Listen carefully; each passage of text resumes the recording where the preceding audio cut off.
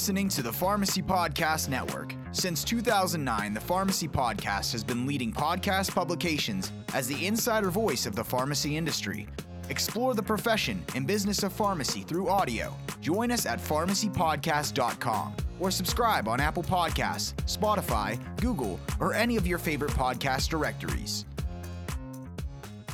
We tested her here at our pharmacy. She had symptoms. She tested positive, and so then she wanted the treatment. So that was awesome. We were able to, that's the most exciting thing, right? As a pharmacy, we're able to test and we're able to treat. Like, yay. That's what we've been waiting for. Welcome to the Becoming a Pharmacy Badass podcast, where we talk about how to diversify your revenue streams, increase your net income, and optimize your operations to create the pharmacy of your dreams. I hope you enjoy and subscribe. Hello, pharmacies. I have Dr. Nicolette Matthey with me today, and we are going to be talking about monoclonal antibody treatments. That is obviously the hot topic of the day besides pediatric vaccines, but we're going to focus on the monoclonal antibody treatments. Nicolette has been helping pharmacies all over navigate the COVID world, whether it's COVID education or honestly purchasing COVID testing. She has a wonderful portal, and if you haven't checked it out, head over to Atrium 24's website. So Nicolette, just in case somebody doesn't know who you are, give us a little brief rundown of Nicolette and Atrium. Yeah, thank you, Lisa. So my name's Nicolette. I'm here in my pharmacy today, Palm Harbor Pharmacy. We're in the Tampa area of Florida. So we do a lot of these things ourselves. And then we just kind of template everything and turnkey it, the things that we're involved with and the things that we get good at. And we work with pharmacies around the country and see how they're doing it. We compile it all together into different packages for our members and things like that with Atrium. So Atrium 24 is my consulting firm, and they really do go hand in hand.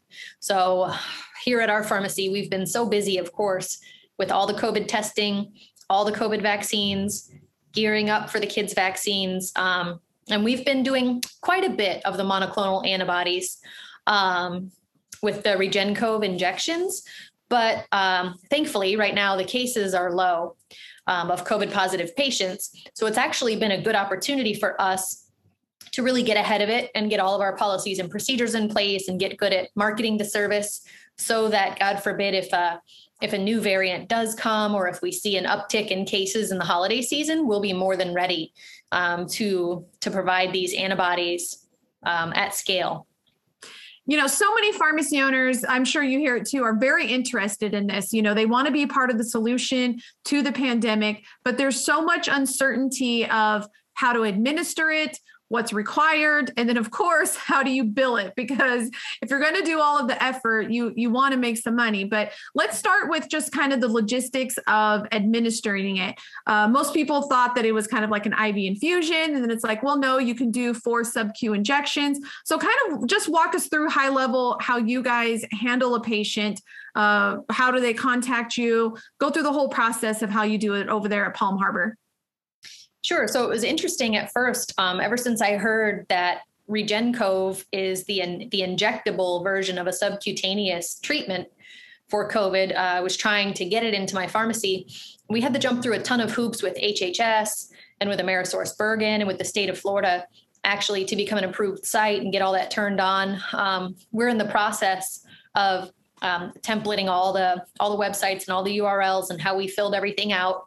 And we'll put that into our new COVID treatment e-course that we're about to release. But once you get all that out of the way, it's interesting because what shows up at your pharmacy is literally just a box, and it's full of these big 10 ml vials, and there's nothing else. There are no administration instructions. There are no patient intake requirements. There's no reporting requirements. There's no ancillary kits or supplies or anything. No patient information, literally nothing. So we reached out to everyone, the state of Florida, the health department. We reached out to Amerisource. We reached out to HHS, and they didn't give us much guidance. So we put together some forms, and we have just workflow sheets and everything in the pharmacy on all the different vaccines, including the REGEN-COV now, the injection, on storage and preparation dilution for anything's, time that it's stable at room temperature, how to draw it up, which syringes to use, which needles. So all of that kind of piece. And then all the patient intake. And then, as you mentioned, Lisa, you have the whole marketing component. So you could have your whole operation totally tight. Everything's good. Everybody knows what to do. Everybody knows the paperwork. Everybody knows how to draw it up and give it. But if your community doesn't know that you have it, no one's going to come in and get it. So that's been a big challenge too. Yeah, because I would think that, you know, Facebook and LinkedIn and those kinds of places are probably good. Probably even partnering with the health department. Like, obviously they might know and you might be in contact with them, but just letting people know that you're available. And I think it's a little bit of grassroots network marketing kind of thing, where it's like you're letting employers know. So, hey, if you have an employee that tests positive, get them to our pharmacy ASAP, because you know, the antibody treatment is really only good if it's given early enough. And so I think it's just getting that word out. And to me, I would be doing Facebook Lives like almost every day, and getting that out there, because the videos get you more views, because Facebook rewards you with their algorithm. And I think the other thing that a lot of pharmacies forget is Google My Business has posts now, and Google My Business really cares about posts. And so if you could post pictures of your treatment and do a little unboxing kind of thing, and post your workflow in your chair, or, you know, all the different things, and keep posting about that, and Google will show it to more people. Because what do people do is they'll go in and they'll type in antibody treatment near me. And you want to make sure that your pharmacy pops up into there. So how did you prepare for receiving, you know, positive patients in your pharmacy? I know that is a hindrance or a worry of some pharmacy owners of like, hey, I'm going to be exposing myself, my staff, and my other patients if we're welcoming positive patients in. Yes. And I guess in being linear, once we jumped through all the hoops, and once we received the RegenCove, once we made our cheat sheets and we ordered our 3 ml Lurelock syringes, and we ordered our 21 gauge needles to draw it up, and then our 25 gauge 3/4 inch needles to administer. And it's 4 syringes, 2.5 ml each, which is insane. And it's a very viscous liquid. So I actually injected a patient yesterday. We tested her here at our pharmacy. She had symptoms. She tested positive. And so then she wanted the treatment. So that was awesome. We were able to, that's the most exciting thing, right? As a pharmacy, we're able to test and we're able to treat, like, yay, that's what we've been waiting for. But it's still insane to be, next to a patient who you know is COVID positive, and you're touching them and you're pushing these 4 syringes sub-Q, and it's thick. It takes about 30, 45 seconds to push each syringe, which is kind of yucky. But it's not overly painful for the patient. So I'm being told. I haven't given it to myself, but, you know, and they're sick, they have COVID, so they get through it. But as far as just protecting yourself and protecting your staff, we have all of our COVID testing is done outside of the pharmacy. Our vaccines are done inside, and in our booking links, all that language is very clear based on the type of appointment you book, whether you're to stay outside or whether you're to come inside. And then we have email reminders and text reminders to remind the patient what they're supposed to do. But for the RegenCove, we're in a good situation here because we actually have them pull into our 3rd drive-through bay. And because we used to be a bank, so we have a huge glass window on the drive-through, and they pull in the 3rd bay, and then they call us when they arrive. And then we bring the paperwork out to the patient, and now everything's contaminated. That paper's contaminated, the pen, the clipboard, it's all contaminated, but they fill out the intake form that we made. We give them the EUA for patients on the RegenCove, and then all that information just stays out there. The pharmacist gets all gowned up in all the PPE, the same as we do to test, and goes out to the 3rd drive-through bay and actually injects the patient in their car. We do have the patient stay for an hour after we inject them, and we do have someone watch them through the drive-through. We're watching them, and so far they've been fine. The patients we've done, they're, on their phone, they're eating, they're drinking, they're fine. A lot of times they have someone else with them in the car. We tell them if they need us, just to beep their horn or wave us down.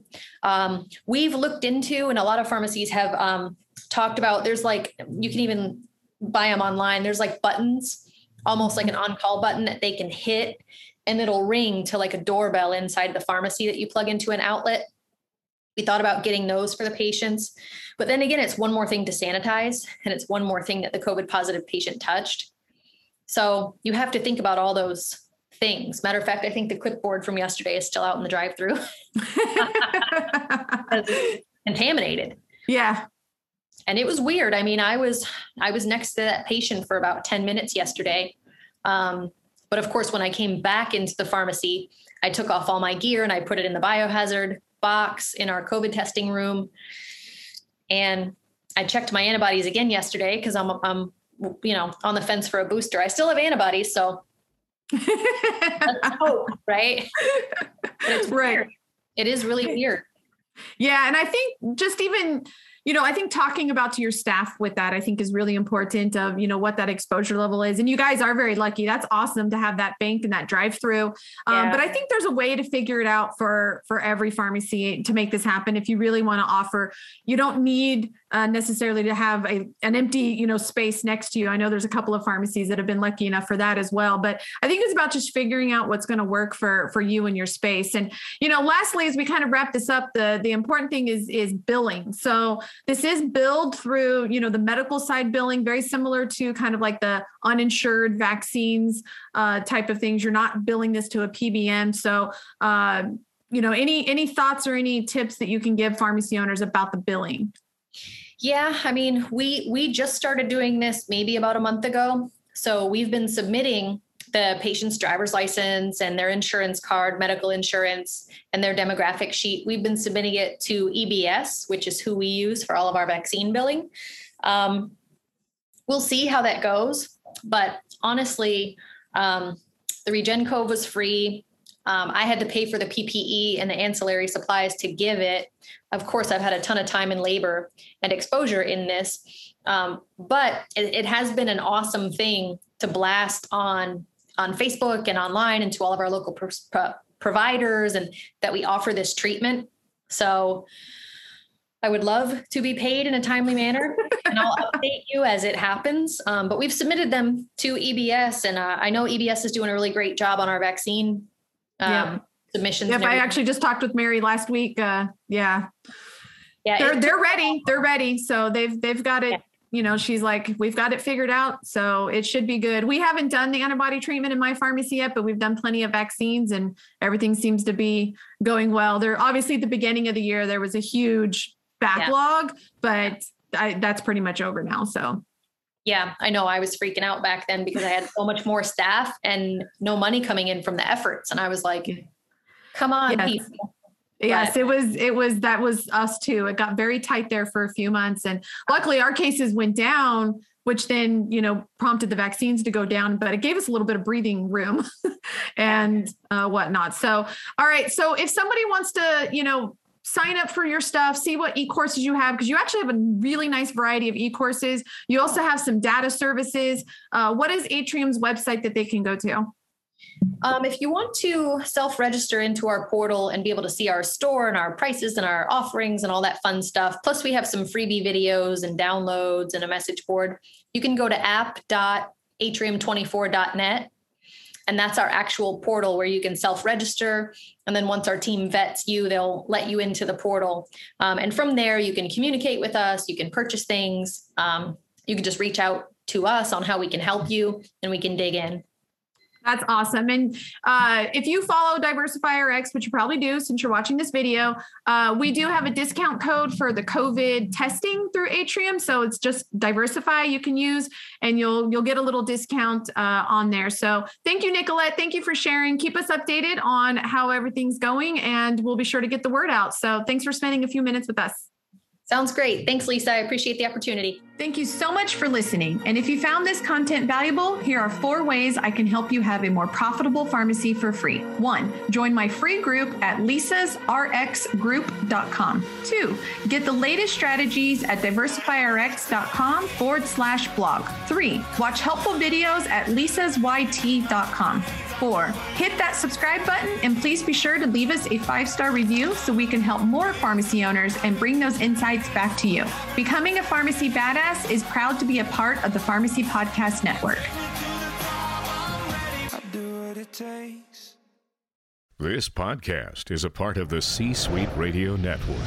For more top business podcasts, visit c-suiteradio.com.